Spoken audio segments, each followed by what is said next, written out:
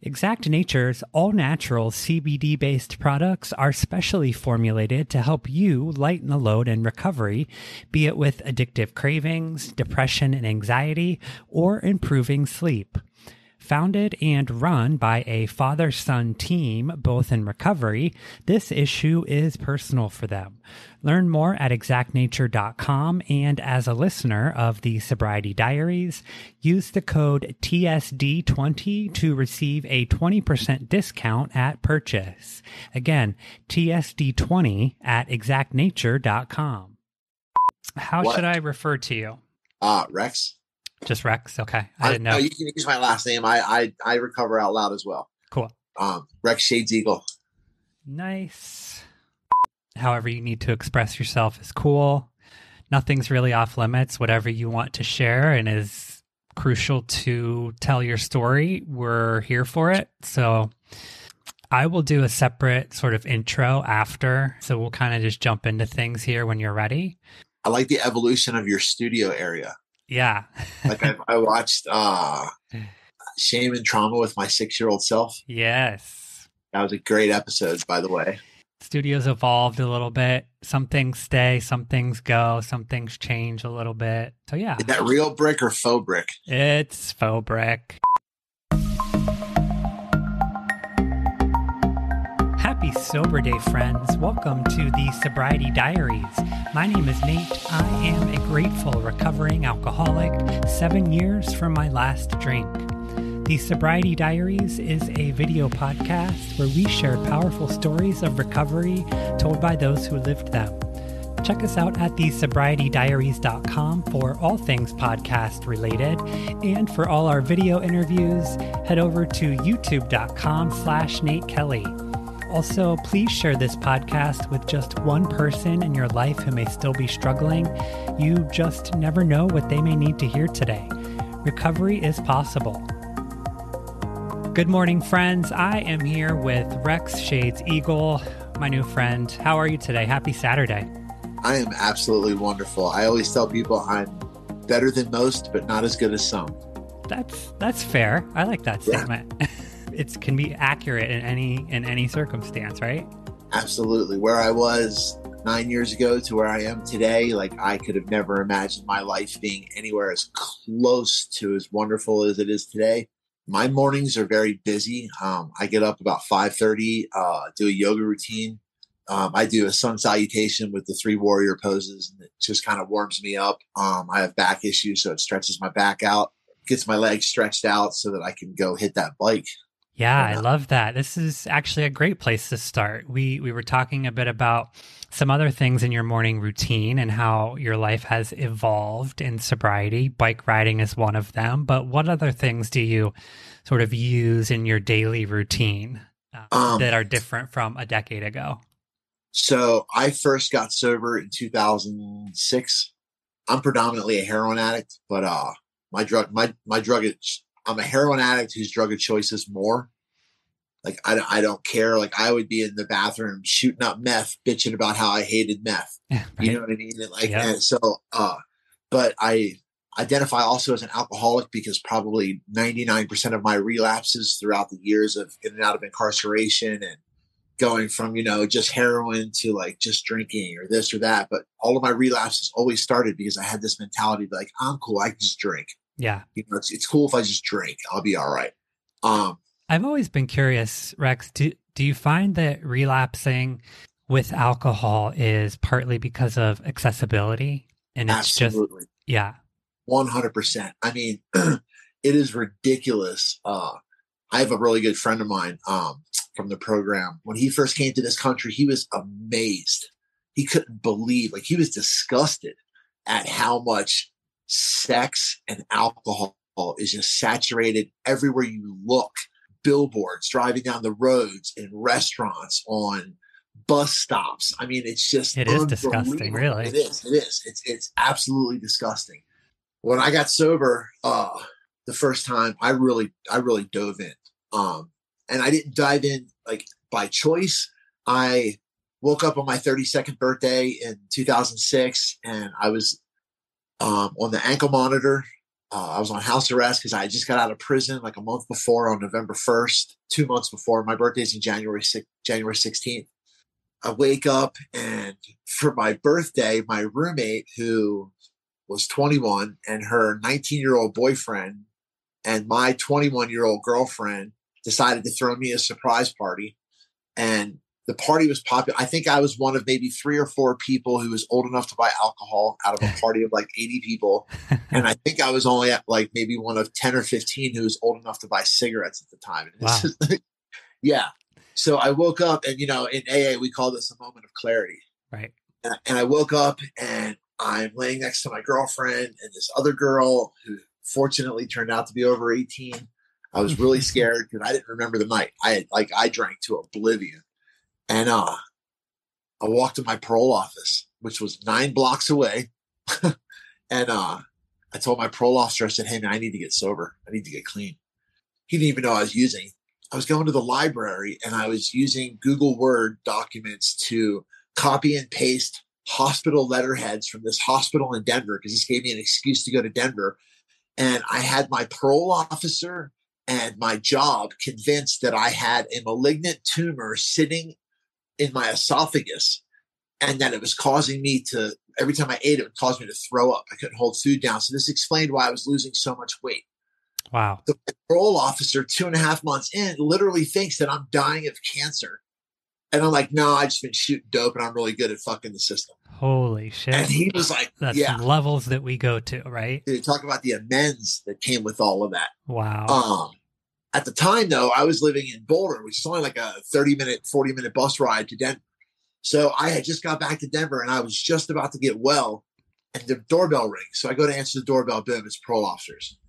My parole officer shows up like 30 minutes into the search when they're calling to figure out which jail I'm going to, right? And he shows up, and he's like, no. He's like, I've already talked to the supervisor. He was like, I got it handled. They go outside and talk. The one parole officer comes back in, uncuffs me, and he was like, man, you just got touched by an angel, bro. He leaves, and my parole officer says, it's 6:00 right now. He was like, I'm giving you 2 hours, because I actually lived in Longmont, which is right outside of Boulder. Yeah. He said, I'm giving you 2 hours to get to Boulder to get to the ARC, which was the Addiction Recovery Center, which was the detox.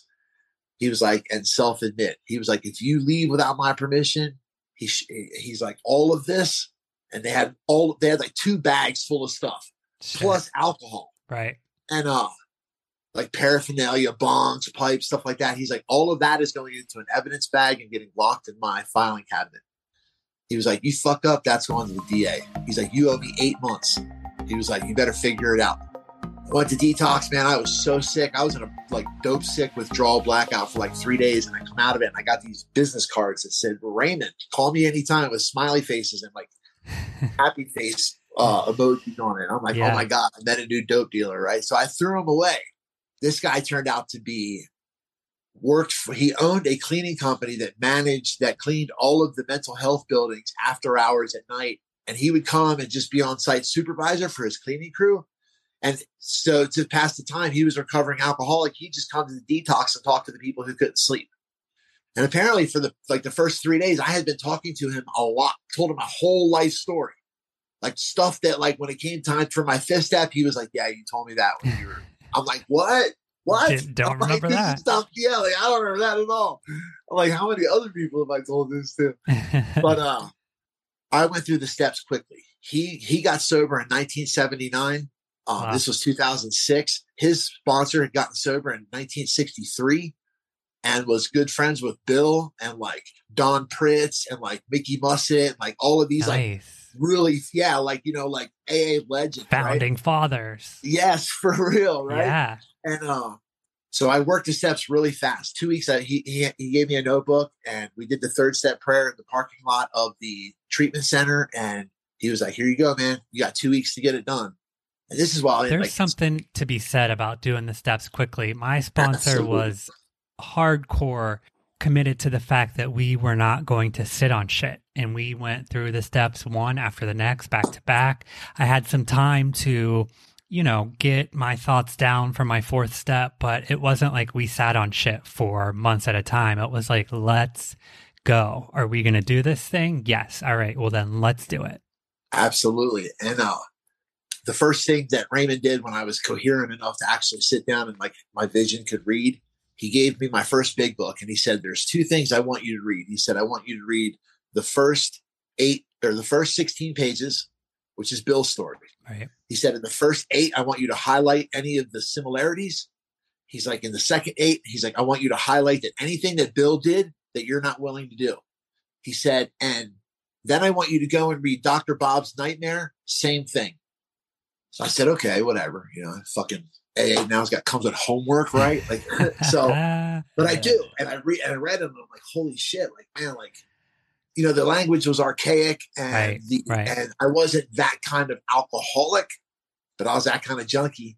You know what I mean? Like where I literally remember getting out of prison and having my exit check and hitting the bus station and cashing it. And next thing I know, I'm at my homeboy's house getting high, like with a needle in my arm. And I'm like, dude, like pounding on the bar. How the fuck did I get here? Yeah. And so by the time I got to my 4th step, I'd already read the book almost all the way through. And I got out, I did my 5th step, 6th and 7th right away. I already had most of my amends list. So I had enough at least to get started. After like my 2nd or 3rd amends, we really focused on the 10th and 11th step. And for me, that's my morning routine. That's my morning and my evening routine. Like I get up and what is my goal today? What is my goal for this week? What can I do this week? What can I do today to get this happening? And then most of the time I follow through. Yeah. That's honesty. I love that. And I don't beat myself up when I don't. When I come on a podcast, I like to know who I'm talking to. So like when I was scrolling through your back episodes, I was like, I saw the shame and trauma with my 6-year-old self. And then I saw my story. I was like, oh, it's your story. I was like, okay, cool. So this is what I want to get to know this guy. Yeah. And you had quoted someone else who saying it. I'm familiar with Gabor Mate saying it, that there's big T and little t trauma. Yeah. Just like there's big E and little E ego. Yes. Like if you're like, big dick energy. Oh, look at me. What's up? Exactly. I'm a fucking alpha male, blah, blah, blah. Or that's big E ego. Yep. And then there's like, man, look, see that house? I built that house. Or like, that's my kid that hit that home run. You know what I mean? Or like, I did the work to get me where I am today. I could like, this is one of the things my first sponsor used to say. He's like, God doesn't clean windows. So, and what he meant by that was that God will take care of the whole house. God will take care of everything in our lives. All we got to do is clean the windows. The bare minimum. Just make sure that our eyes are open and that our vision is clear on what we want to do. And like, I learned that 16 years ago when I first got sober, and I never forgot it. I love that. I've never heard that before. That, and he told me, and he got it from a sign that was in the old AA clubhouse in Boulder, but it says, when we don't feel close to God, guess who moved? When I first got sober, I wasn't a believer in God at all. Like I had created God in my image, like where judgmental, harsh, punishing, fear-driven, and when I was in that detox waiting to go to treatment, Raymond had gone behind my back to my parole officer and was like, hey, we're having a sober Super Bowl party. It would do a lot for Rex if he could be able to go and see that there's people can have fun and party and have a good time and not get fucked up. So my parole officer was all on board. He was a beautiful man that for the first 5 years of my sobriety, I would call him on my sobriety birthday and I would thank him because he believed in me. He was the first person in my life to ever believe in me, to ever be like, you know what? You're worth a shot. One of the biggest hurdles in starting a podcast can be the overwhelming thought of all of the technology. Let me tell you, don't let it stop you. Especially in the beautiful online recovery space, we could really save lives. So if you have a message that you want to share and a story that you want to tell, the Podcast Host Academy can help you get there.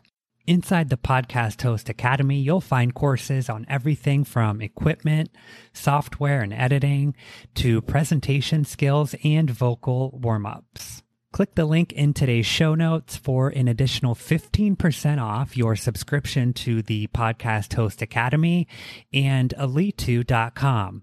That is Alitu, ALITU.com. My friends in AA who cared about me and loved me started calling me on my shit. I didn't realize how sick I was at 5 years.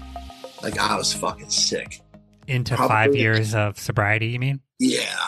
I was sick. I had not worked an honest set of steps probably in 2 years. And I stopped calling my sponsor, and I stopped returning sponsees calls. And then one of my sponsees relapsed and killed himself. I went back and I relapsed at 6 years. Damn. It went on. I ended up, I didn't want to go to jail. I didn't want to like break any laws. I just wanted to get high. So I started pawning off my stuff. Well, it turns out this mountain bike that I bought it from a thief. And it was stolen. Jail. And Jesus. So over the next year and a half, I was in and out of jail. In July of 2013, I got out and I was clean. I had kind of been working with this therapist. I was come from a very traumatic, sexually and physically abusive childhood. My stepmother used to beat me, and she liked to sodomize me with like kitchen utensils and other things. So when I was 12 years old, I fought back and I got kicked out for fighting back. I immediately turned to heroin. When I was 13 years old, I was living in South Philly at a $15 a night Roach Motel. A transvestite prostitute and one of their Johns kicked in my door. And all I know is that was on a Friday. I woke up on Sunday in the hospital with my jaw wired shut, 14 stitches in my ass, broken ribs. The theory is that they raped me and beat me and left me for dead. And my best friend found me because he had a key to the room. And so I just went full bore. When I got sober the first time, I talked about that stuff, but I didn't process any of it. And I thought by revealing it to the world, because I thought, you know, like you talked in your podcast about yourself, about the shame of like hiding your sexuality and stuff like that. Like, I felt ashamed because I didn't think that I was gay, but there was times when I didn't, like I got aroused when I was being molested or, you know, at the idea of it, or like, you know, like there was times when I put myself in shady situations and did things that I probably wasn't really comfortable with. Shame is a fake feeling for things that are done to us. Like it's like, I'm not that it's fake. I'm saying like, it's not like, it's nothing from anything that we've done. That's what guilt is. Guilt is when we feel like, oh man, I should have done that. You know what I mean? Like I should have paid him that $20 at it. You know what I mean? Yeah. Shame is like, oh my God, this guy is shaming me because of my sexuality or because I was kicked out of my house and homeless, you know, and like the way the kids made me feel in school because I was literally the first homeless person in my hometown since the Depression. And it's like things we can't control. So there's a shame associated with it. I didn't let go of that. I thought that I had because I was like, oh, you know, I was molested and I was raped and I'm HIV positive and all of these things, you know what I mean? And like, because I'm talking about them, I felt that they didn't have power over me anymore. Well, that wasn't the truth at all, like at all. Like, and I found that out when I relapsed this last time, it didn't work anymore. See, since I was 12 years old, me and my longest running relationship ever, I call heroin my mistress. She was my mistress for 27 years. And we had this agreement. She said, I'll take away the pain. I'll shut up the voices. I'll numb everything. I'll silence everything in return for everything. You give me everything and I'll give you this solace. So now fast forward 2013, I'm getting high and the voices aren't gone. The numb's not there. Now I just feel like this piece of shit who just threw away the clean time that he had for nothing. So she's not upholding her side of the bargain anymore. She betrayed me. Yeah. The one person, the one entity thing in my life, my God, after 27 years, because I was like a Hare Krishna devotee. You know what I mean? Like my life was spent in the pursuit of doing heroin. Yeah. So I was like, man, I can't do this. I like to say that in every possible sense and definition of the word, I was tired. I was almost 40 years old. I knew I was on probation with a suspended prison sentence, and I was in violation of my probation. I hadn't reported in months, and I started planning my own suicide, and I was hiking up in the hills in Boulder, and I was doing just enough dope to stay well but not be high, because I wanted to like really be conscious and clear about the things I was thinking about, because I had always felt my whole life that I was meant to see the credits, like that I wasn't meant to like leave early before, you know, the whatever's going to be after the credits, like they do in Marvel, you know what I mean? Yeah. Like I wanted to be there for the whole thing, but I just didn't have any fight anymore. I listened to Tim's podcast with you, Tim Logden, and he talks about how he had lost hope. Hope is the one thing I never lost. And I didn't realize this at the time, but my hope changed from I hope I can get through this to I hope I can end this. And I hope that when I get to wherever it is that I'm going, that the intent behind it will be understood. So I went to my dealer's house, who was also like 20 plus year friend of mine. I knew he would let me stay at his house because I was homeless if it snowed. We watched the movie, and they were getting ready to watch the sequel. And I was like, hey, I've seen this. Can I take a bath? And he's like, yeah, man, go ahead. So I went upstairs, lit some candles, ran a bath, set up my playlist, because I made a playlist, man. And wow. I did the dope, and I sat in the tub, and I just remember the last thing right before I did it is I hit play on my phone, and I just remember fading out to listen to Heroin by the Velvet Underground. Next thing I know, I'm laying on the floor looking up at the ceiling, and there's people above me, and they're freaking out, crying and screaming, and I'm like, what the fuck? Took me a few minutes. They revived me. They found me. Apparently, I had been up there in the tub for 15, 20 minutes, and I was only up there for maybe 5 or 6 minutes before I got in the tub. But something had changed. You know, you hear stories about people who go under anesthesia and they wake up and they're no longer addicted to alcohol, or they're no longer addicted to painkillers. And so it's like, you know, I equate it to, you know, like back in the day before smart everything, when you had to call IT. And they're like, well, did you unplug it? Yeah. And like, oh, you know, like they tell you still today, did you unplug your modem? You know, and I kind of feel like I needed that reset. So I went the next morning and I hitchhiked to Fort Collins from Boulder, turned myself into probation. When I got to the jail, I went from AA, big book focused mentality to, okay, there's two things that Bill talks about in the big book that have rung and stuck with me since I first heard them. The first is it's the first sentence of the first forward to the first edition. It says, we of Alcoholics Anonymous are more than 100 men and women who have recovered from a seemingly hopeless state of mind and body. That was like, okay, how did they recover? Then it goes on to say, you know, how that's the purpose of this book, is to show you how we did it. But then later on in the book, Bill says, we came to realize that our drinking was but a symptom of our disease. Okay, so put those two together. We figured out that drinking was just a symptom of what's going on, and now we're recovered. So I got into this program in Boulder County Jail that was a therapeutic community, kind of like a rehab in jail. And it was very small. There was only maybe 30 guys in there. And when I got in there, there's a bunch of dudes that I had done time with that I respected. These are old convicts who been junkies since the 70s. You know what I mean? And but they followed the 3 rules. It's kind of like the junkie code. You don't victimize women, children, or elderly. Everything else is on the fucking table. Yeah. And I respect that about these guys. So now I'm sitting in these classrooms in Boulder County Jail, and these guys are crying because their babysitter diddled them, or their parents didn't love them, and I'm like, holy fuck, these guys are telling my story, and they're crying. They're crying. In my head, I'm like, what the fuck? I'm allowed to cry? I'm allowed to do that?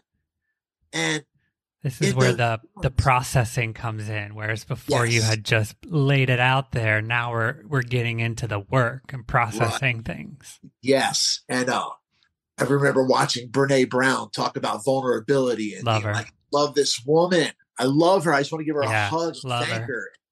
I remember my therapist brought in this VHS tape, and she put it in the VCR, and we watched this swarmy 70s porn star looking dude talking about you're never going to change your life until you change how you tell your story. That really struck with me. So I'm like, okay, so if vulnerability is my greatest strength and I can change my life by telling my story, I started to focus on how I told my story to myself and the victim mentality that I had. What it did is it led me to a place of forgiveness, true forgiveness, and not forgiveness in the sense like, oh, you're good, no harm, no foul. There was harm and there was a foul, but I am no longer going to lose another second fucking sleep over the things that you did to me. So I'm taking my power back. So that is forgiveness to me. I stay on top of it because I like to tell newcomers, like, the moment you get clean is the day your addiction, whatever it is, gets locked up. And anybody who's ever been in jail or known anybody who's ever gone to prison, when they come out, they usually look good. They're in there working out, lifting weights, trying to take care of their health. They're trying to compensate for all the fucked up shit that they've done with needles and bottles throughout their life. And so I tell people, your addiction's in prison right now, working out, getting bigger, getting stronger. And it's waiting for you to give them their parole date. And that's the date that you fuck up. And the most common thing I hear, and I told you it was the thing for me, is, why do you think you went back out? Because I stopped going to meetings. I stopped talking about my recovery. I stopped talking about and having that connection, because that's the opposite of addiction, right? We all know that. It's connection. Right. So when we stop connecting, we start relapsing. Relapse takes place long before you ever drink or drug. Long before. Absolutely. The drinking and the drugging is the culmination of the decisions that you have made to bring you to this point. Because I've had people that are like, why'd you wait this long to write your book? Why'd you wait this long to start your podcast? So I published my book in January. I started my podcast in February. My book is called No Love, a memoir. And my podcast is called No Love, the Memoir Continues. Like KNOW Love. Yeah. And we'll link everything for Rex in today's show notes, but continue, please. Oh, yeah. Last time I did it for 6 years and I went out. I wanted to really, my goal is I wanted to live one complete life cycle without doing heroin. I made it. And now as you and I sit here and talk, it's the 22nd of October. I took my own life on October 27th, 2013, at about 11 o'clock at night. So when midnight rolled around, I had not done any drugs or used since October 28th, 2013. So I'm like 6 days from my 9 years. Wow. And thank you. I know we don't do fronts and stuff like that, but at this point, I'm pretty confident. That's powerful. And 9 days before, and it's funny because I'm big into the number 9. I love the number 9.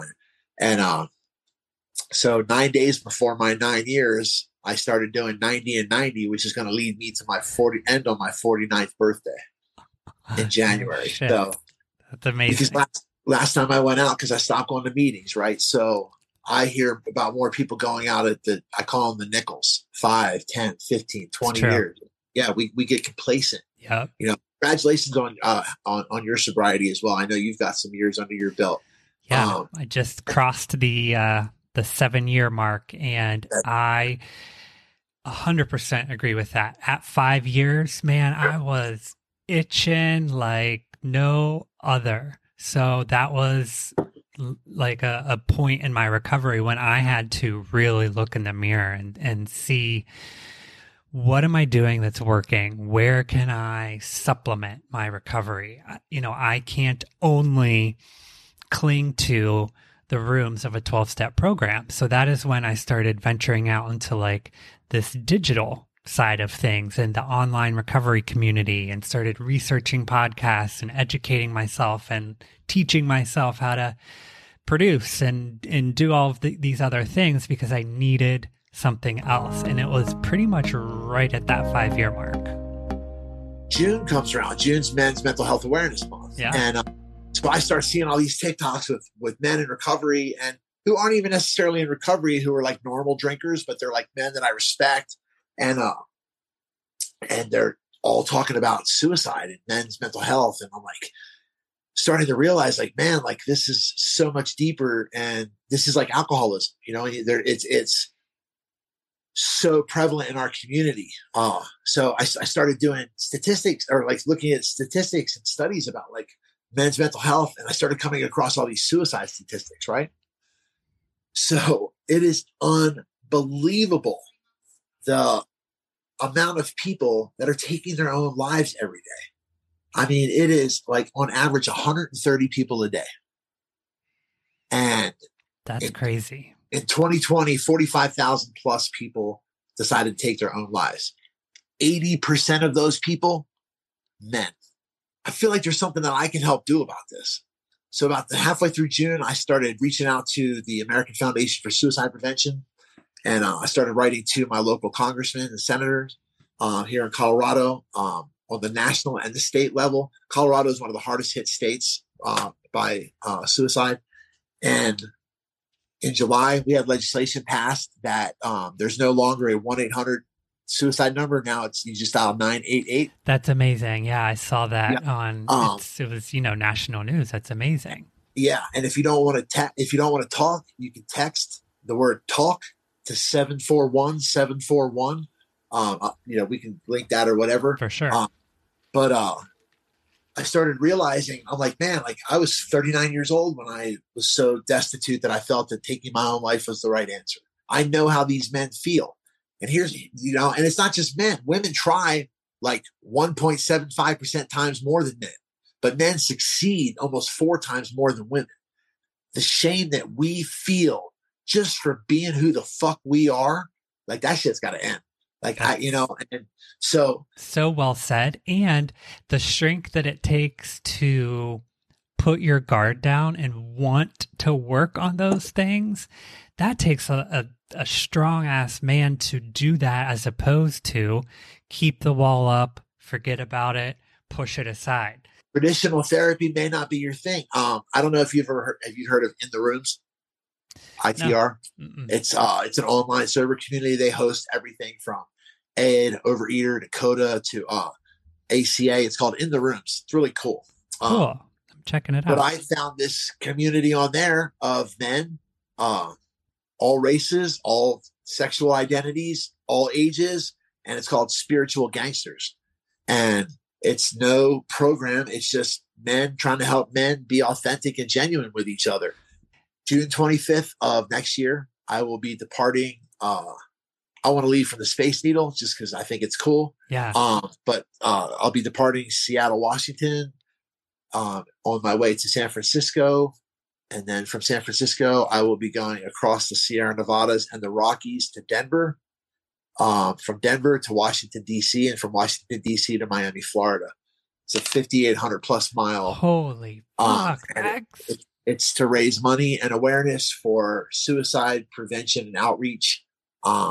We've started a hashtag movement, hashtag Save 130, to, sorry, I'm gonna cry. Oh, it's fine.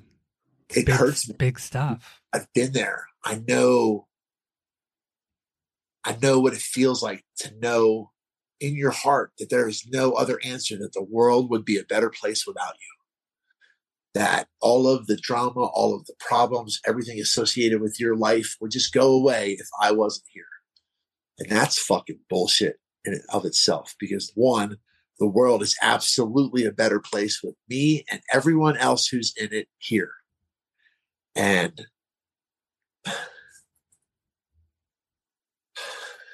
the reality is that nobody's alone. We all hurt. All of our trauma, whether it's big T, little t, it all hurts the same. It's all defined who we are, but it doesn't have to define who we are anymore. A good friend of mine says that he doesn't believe that we can't change the past, because every day that we complete, we've created a new past. So now that I'm 9 years into my journey, I am literally, even on a cellular level, a completely different person than I was 9 years ago, when I felt that I needed to die to make everything better. The world is a much better place with you in it. You can contact me through any of my social media. I ask that you text first, just because my ringer's never on. And I don't want you to feel like I'm ignoring you. Yeah. But I will always return or answer a call at some point. Since I started this campaign, I've had at least 5 or 6 men and a couple of women reach out to me and been like, hey man, like I needed to hear what you had to say today because I was almost at that point, and if I could bring that number from 130 to 129, then I've succeeded. Wow. Rex, I needed to hear what you had to say today, and you say it with such compassion and power behind it. I know that we will be able to help countless people today. We will link everything that you mentioned in the show notes. The passion that you have and the experience can help so many people, and I would love for you to sort of be a part of the Sobriety Diaries family and continue with future projects. Thank you so much for listening today, friends. Hopefully you heard something that resonates with you, and if we help just one person, our job is done. Make sure you check today's show notes for all the information discussed in the episode and how to connect with our guest. And as always, check us out at thesobrietydiaries.com, youtube.com/Nate Kelly, and on Instagram at the Sobriety Diaries Pod. Please head over to Apple Podcasts and rate and review the show, friends. It truly helps other people to find the show, and in turn, we can help more people. Until next Wednesday, try your best not to drink and be good to yourselves. Bye, everyone.